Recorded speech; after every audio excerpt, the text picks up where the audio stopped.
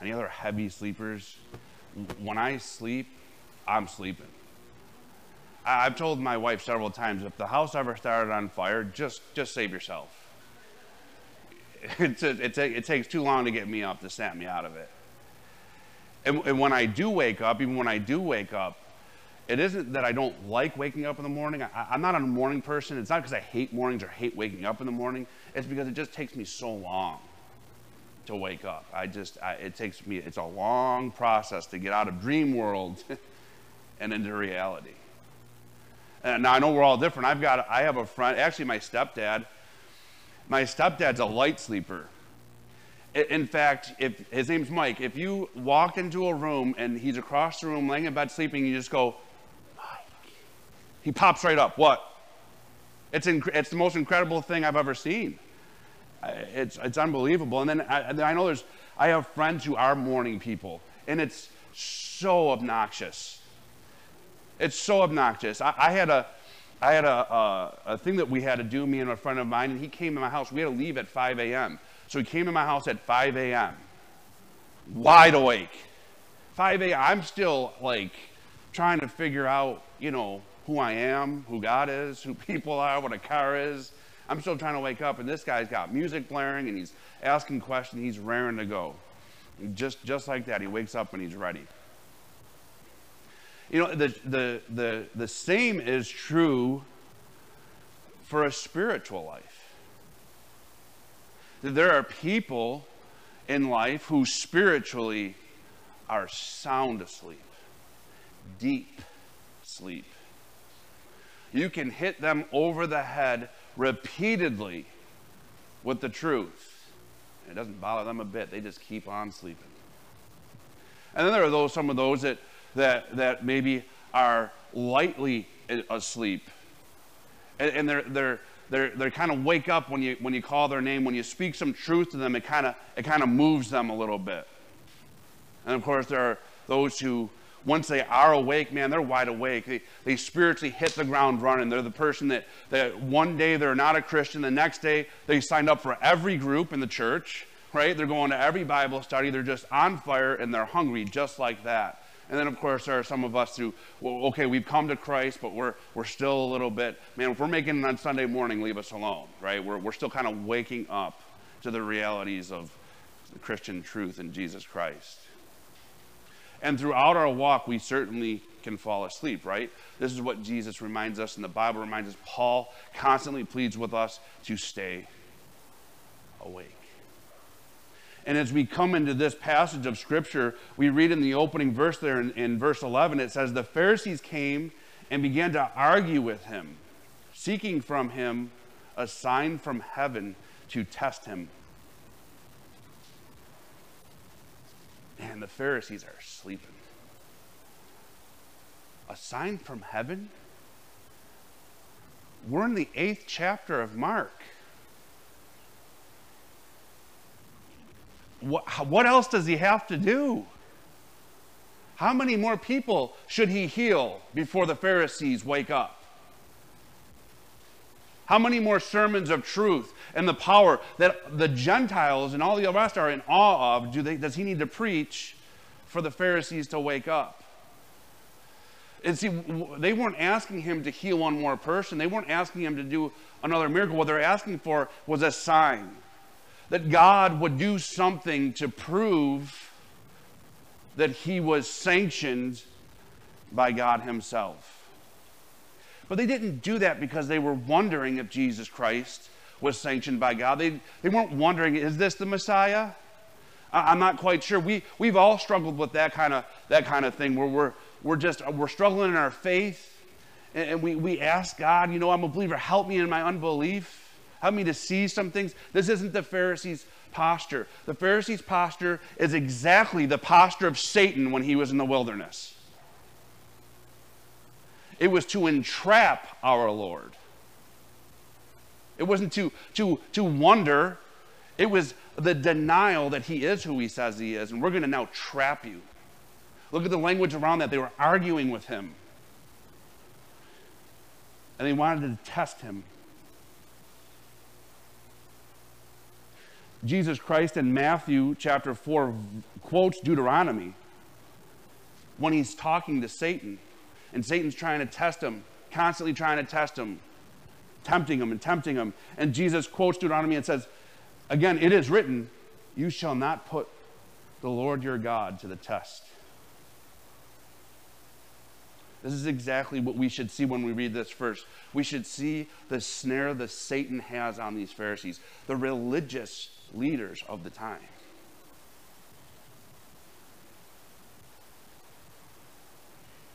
There are so many in the world that are sleeping this deeply. Born and raised in the United States of America, or really in the West, anywhere in the West, they will ask, what has Christianity ever done? What more does Christianity have to do in order for you to realize that there is a serious blessing upon the words in this Bible, in this worldview, that there is truth that just scatters throughout, it has benefits on all. What more does Christianity have to do? As we think of science, science isn't opposed to God, by the way. It was started by Christians as a form of worship that we can look in, and exactly what we were saying this morning, to not look into worship the atoms and the things like that, but to see those things and just get our minds blown on how awesome and mighty and creative and good our God is. It's because of Christianity that these things were funded and pursued as a means of worshiping God.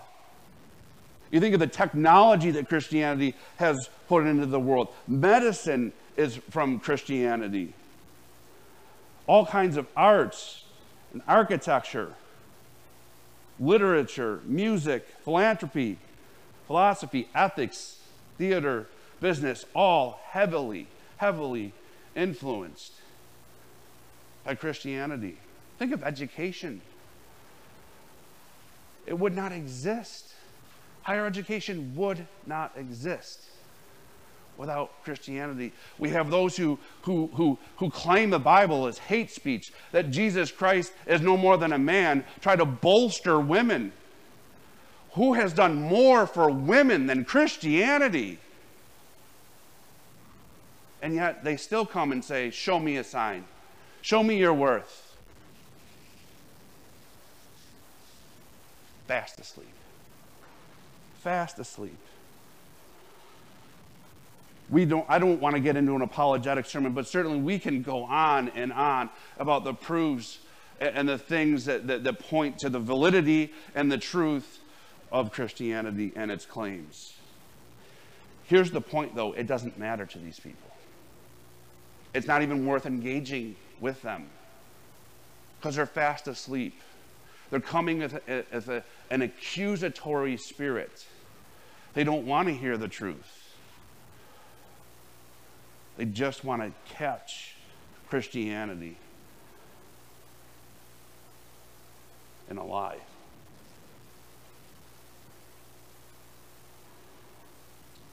Verse 12 tells us our reaction, or verse 12 tells us our Lord's reaction.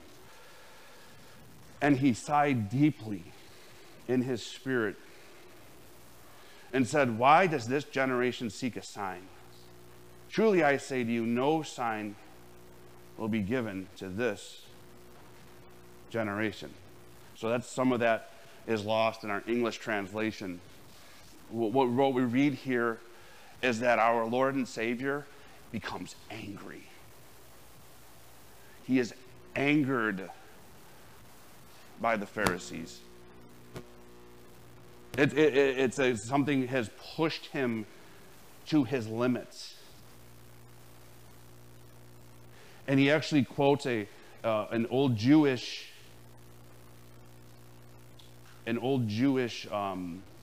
saying, which is basically something to the extent of, if a sign's shown to this generation, may I die. In other words, he's not even going to not show them a sign. He's going to make sure that no sign is shown to this generation. What generation is that? This one. This one, it's the unbelieving generation. It's the generation that denies. It's a generation in the wilderness complaining about the manna from heaven. It's a generation who constantly questions its Lord, who constantly wants to post idols up and worship idols. Over and over, generation after generation, year after year, man would rather worship idols than bow before the one true God. And then in this particular generation in the West, we want to do that with impunity. We want to do that and deny the existence of hell and damnation. Sleeping deeply. Deeply. Having no idea that the things that we discuss, the things that we argue about, are not moral, and they're not political. They're spiritual. That we're not dealing with the left versus the right, or the good versus the bad. We are dealing with Satan versus our Lord. Everything boils down to that. And those who are asleep in it are on the wrong side. I paused there because I read something. This debate was going on in Twitter. This Christian was sticking up for principle, and they're doing it rightly. They were doing it in a loving way.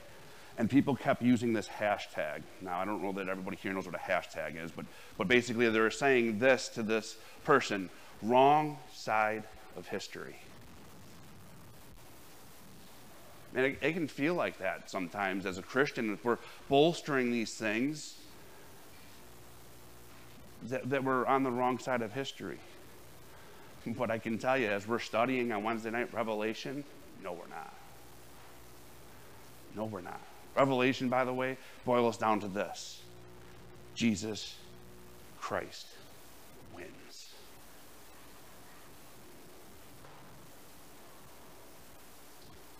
This next statement here in this next verse, in verse 13, what an awful thing this is. And he left them. He got into his boat and went to the other side. What an awful, awful thing.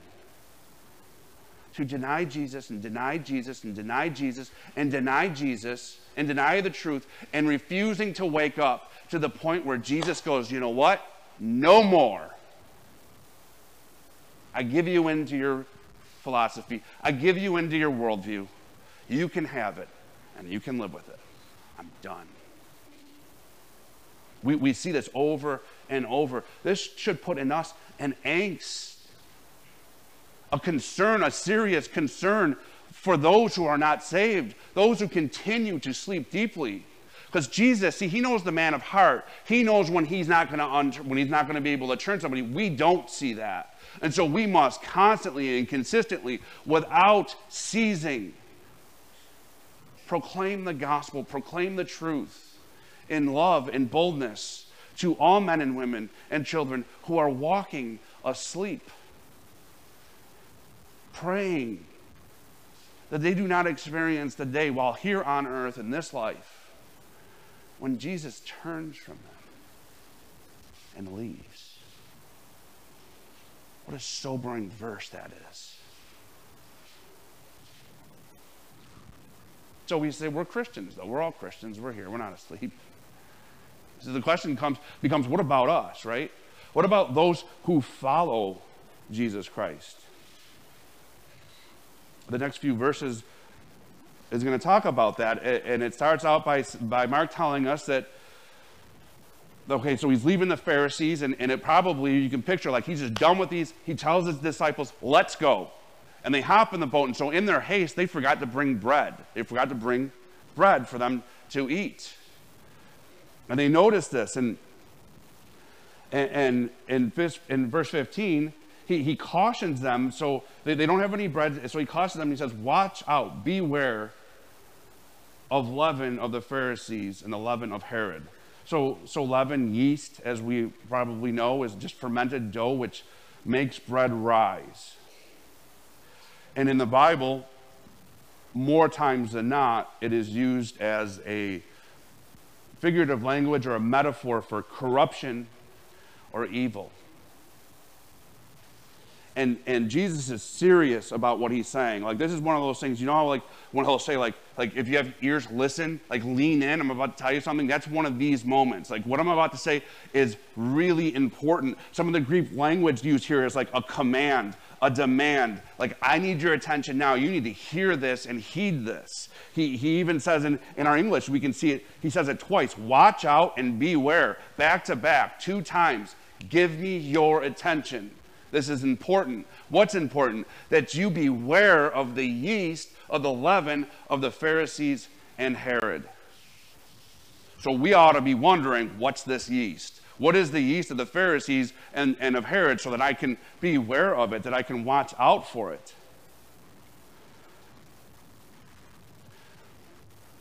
The yeast of the Pharisees is hypocrisy. Again, we see this over and over throughout all of the Gospels, all 4 Gospels.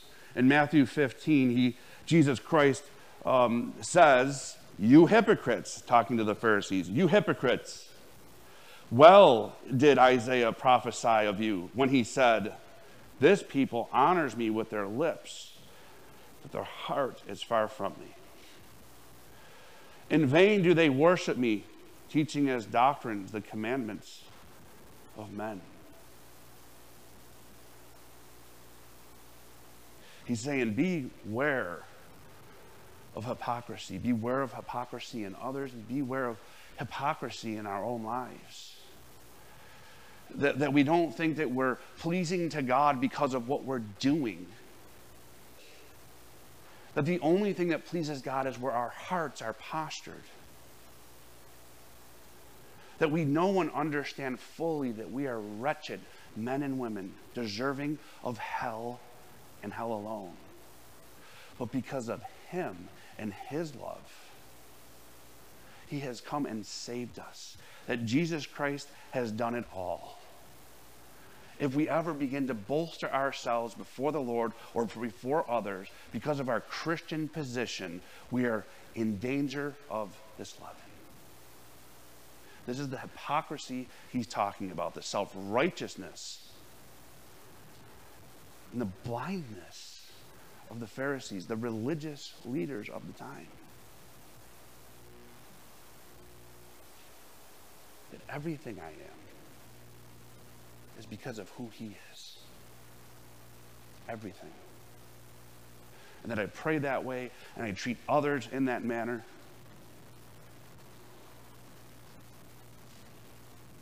To beware of the leaven of hypocrisy. And also of Herod. Remember Herod, we had a sermon a few weeks ago on Herod, who he's the guy who killed John the Baptist. Remember, this guy was torn, right? This was a guy who enjoyed the teaching of John the Baptist, would often have him come to his palace and preach a word to him. But he was a double-minded man. He was the one who enjoyed the word of God. He seemed to want the kingdom of God, but he wanted the kingdom of God without denying this world. He wanted the kingdom of God without denying himself. In other words, he wasn't interested in repenting. He was only interested in entering the kingdom of God. I mean, eternal life sounds good. I mean, somebody tells you, you're going to go to hell. If you don't want to go to hell, say this prayer, receive Jesus. Man, I don't want to go to hell, but in order to not go to hell, in order to have the kingdom of God, we must repent. We must turn fully from this world. Deny ourselves constantly.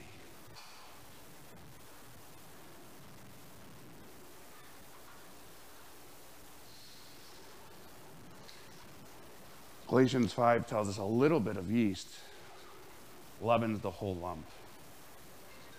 This is so important. I think of God when he commanded the Israelites to wipe out the Canaanites. He said, wipe them out completely. And they wiped them out 98%. Just a little bit left. And as you read that story unfold, that little bit corrupted that whole nation. It's all it took was that little bit to corrupt all of Israel. So we must be aware of these things. We must guard against these things.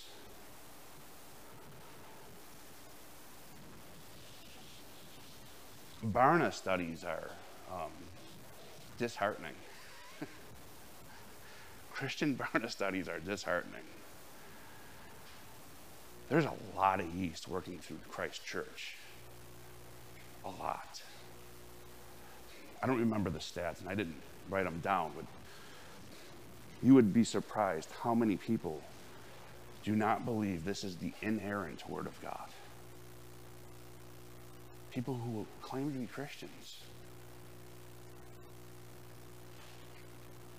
People who claim to be Christians, who believe that marriage is a man-made thing and man can do whatever they want to it. Christians who think that their body is their own and they can just decide what they want to be. God forbid. Christians who do not see abortion as genocide. It stems from a biblical illiteracy. We've just allowed this leaven to work in. And as I even just scour YouTube, you just put in Christian preachers, and these are Christian celebrity preachers, and it's incredible how all the most popular ones are heretics.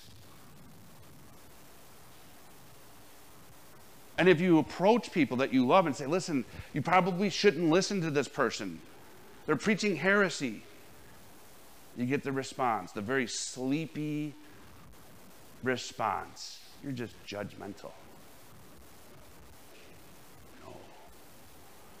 No, I love you. I'm telling you the truth. We must watch the false teachers in our lives. We must guard against the people in our lives with this kind of leaven, and certainly our own hearts. Jesus is serious about this. This leads to death. Again, it was a horrible thing for Israel. So his followers are not in the deep sleep that the Pharisees are. We know that. He's following them, but they're often falling back asleep, right? They're often taking naps when they shouldn't take naps. Or at the very least, they're taking a long time to fully wake up. It's like, this is your 16th cup of coffee. Are you not awake yet? I mean, we got stuff to do, right? This is where they're at, and this is where certainly we can find ourselves.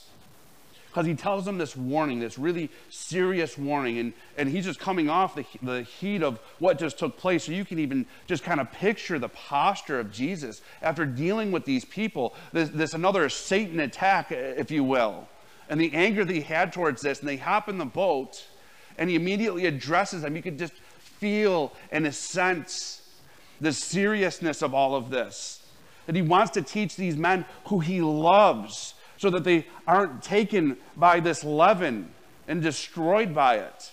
And their response is this: and they began to discuss with one another the fact that they had no bread.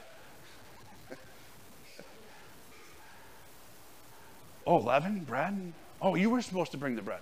No, I thought you had the bread. No, I didn't have the bread. You said you were going to take it. I took it last time. Where's Peter? Peter, come here. You're supposed to be in charge. You really dropped the ball this time. After this wonderful spiritual truth from our Lord, they begin to talk about the lack of bread.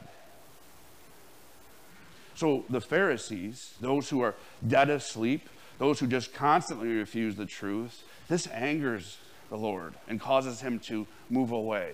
But praise be to God, this is not his response with those who follow.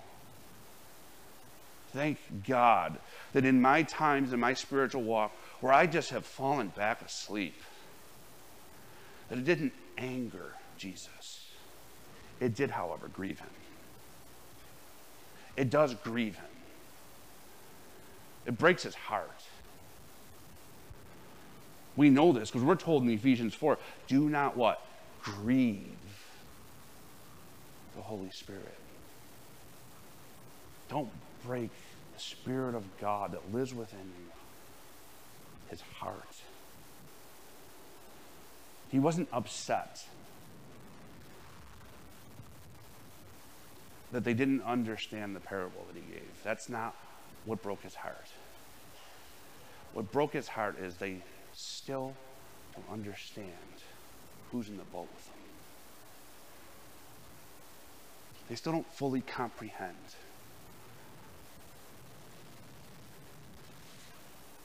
Who it is that is with them. And so he gives a series of questions. This is as we walk in our lives, we hit these parts in our life where we are up against it. There's no doubt. It's difficult. There's difficulty, and the response of the flesh wants to be anxiety and fear. We want to just focus in on our trouble and our difficulty and our lack of bread, if you will. And we'll go to God. We'll even say to God, God, please help me. And we're waiting for him to give us a response or an encouraging word. But sometimes he's not giving us a response or a directive. He's giving us a series of questions that are caused by a broken heart. He says to them, why are you discussing the fact that you have no bread when I'm standing right here? Why are you discussing your lack of money when I'm right here? Why are you constantly discussing your wayward children? I'm right here. I'm sovereign. Why are you constantly discussing your limitations and not seeing that I'm here with you and just praising my abilities? Why are you discussing constantly the fact that you have no bread when you have me? Do you not yet perceive or understand, he asked them?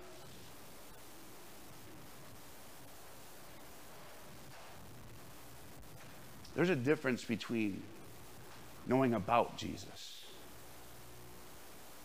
and knowing Jesus. There's a difference between being able to get all the Sunday school answers correct. This is even the danger for pastors as we study the Word of God, to not make it just an academic activity, but to constantly bring our hearts to the table, to allow those truths to seriously infect and affect us, that we might understand and perceive all that is Jesus Christ. Some of us are content with just our understanding, intellectual understanding, and haven't leaned in enough to a real, true perception and understanding of who he actually is and who we are in him. If somebody were to say to you, and this isn't a back and forth, but just think about this. If somebody were to say to you, who are you in Jesus Christ? Would you be able to respond with confidence? If not, you probably heard Jesus ask you this in your spirit, whether you realize it or not, more than once. Do you not understand or perceive? You're not acting like one of my children because you haven't understood or perceived. You're as anxious as the world because you haven't understood or perceived. It says, are your hearts hardened? Are your hearts hardened? Are they set only on this world?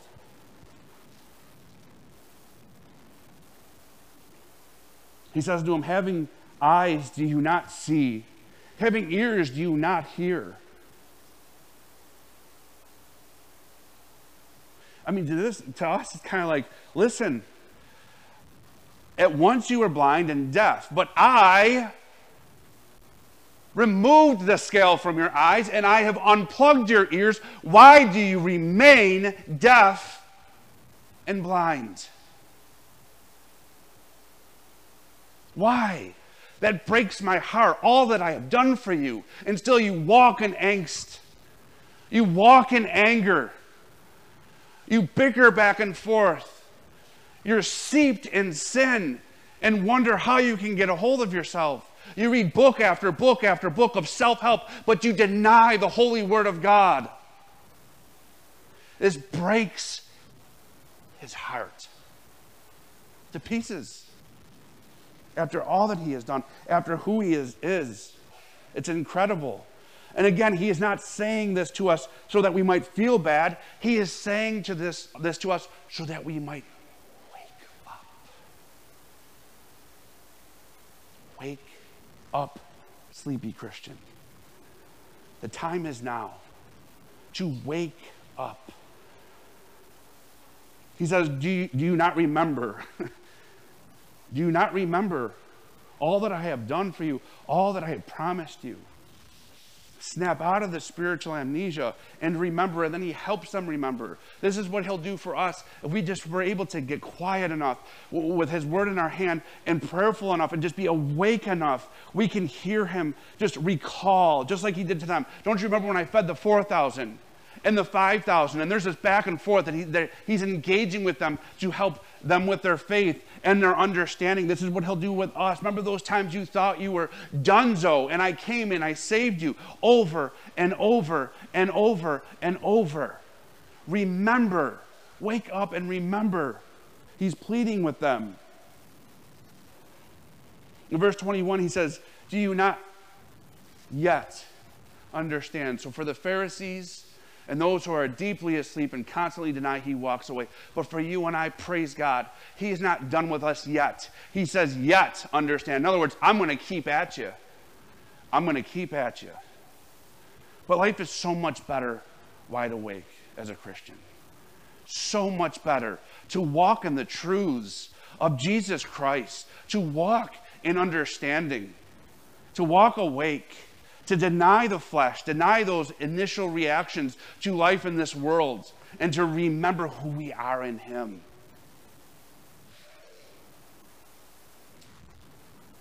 Are you asleep or are you awake? And again, if you're sleeping, this isn't a beat you up session. This is an opportunity to Jesus wants to wake us up.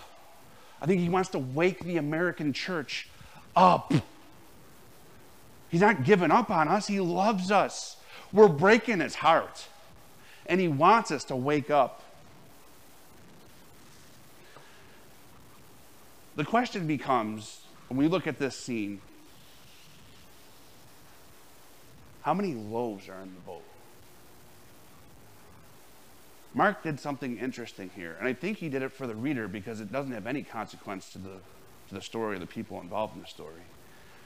In verse 14, he says, now they had forgotten to bring bread. They forgot to bring bread altogether. But Mark tells us that they only had one loaf with them in the boat.